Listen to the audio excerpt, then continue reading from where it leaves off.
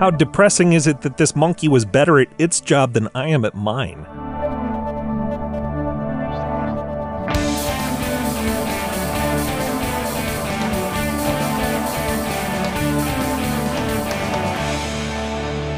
It's time for Cool, Weird, Awesome. People say we monkey around, but we're too busy podcasting to put anybody down.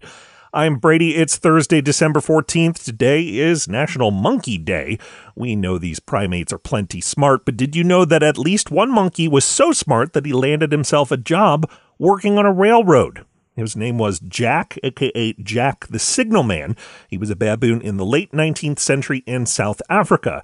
Today, you might call him a service animal. He worked with a guy named James Wide, who had earned the nickname Jumper for jumping between moving railway cars. Unfortunately, one of his jumps went all wrong. Wide lost both of his legs, but he came across a baboon at a market and decided that with a little help, he could keep up with his railroad duties. He trained the baboon named Jack to help him get from their little house to the train station and back in a little trolley. He taught Jack to handle a few light housekeeping duties, and then he taught the baboon some railroad stuff. As trains approached their station, the engineers would blow their whistles a specific number of times to let the signalmen know where they were headed. Then the signalmen could set the track switches appropriately. Wide had done this, but over time, Jack the baboon was pulling the switches. Now, animal rights advocates today would not love that Jack was chained up while he was working for the railroad, or maybe even that he was working at all. They might also not love that his salary was 20 cents a day plus half a bottle of beer a week. Some passengers did not love the idea of looking out the window of their rail car to see that a monkey was pulling the levers to keep their train on course.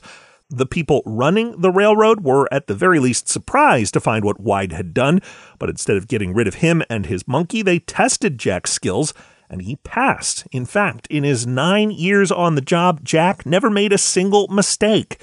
He may not have been a man, but as a signalman, he was awfully effective. And as an article about Jack said in 1908, quote, "I hope signalmen never act as baboons." You can learn more about Jack and his railroad career at coolweirdawesome.com. Coming up, some pretty paper for the holidays. That's right after this. Another day is here, and you're ready for it. What to wear? Check. Breakfast, lunch, and dinner? Check. Planning for what's next and how to save for it? That's where Bank of America can help. For your financial to-dos, Bank of America has experts ready to help get you closer to your goals. Get started at one of our local financial centers or 24/7 in our mobile banking app.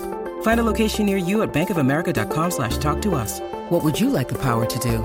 Mobile banking requires downloading the app and is only available for select devices. Message and data rates may apply. Bank of America N.A., member FDIC. Welcome back. The thriftiest among us have long used old newspapers as wrapping paper for holiday gifts. The Arizona Daily Star is happily accommodating these patrons. This week, a page in each day's paper is a piece of unique wrapping paper that was designed by an artist from Tucson.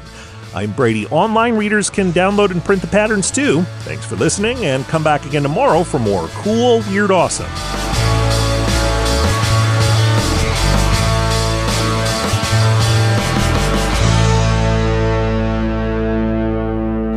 Another helpful Brady Carlson project.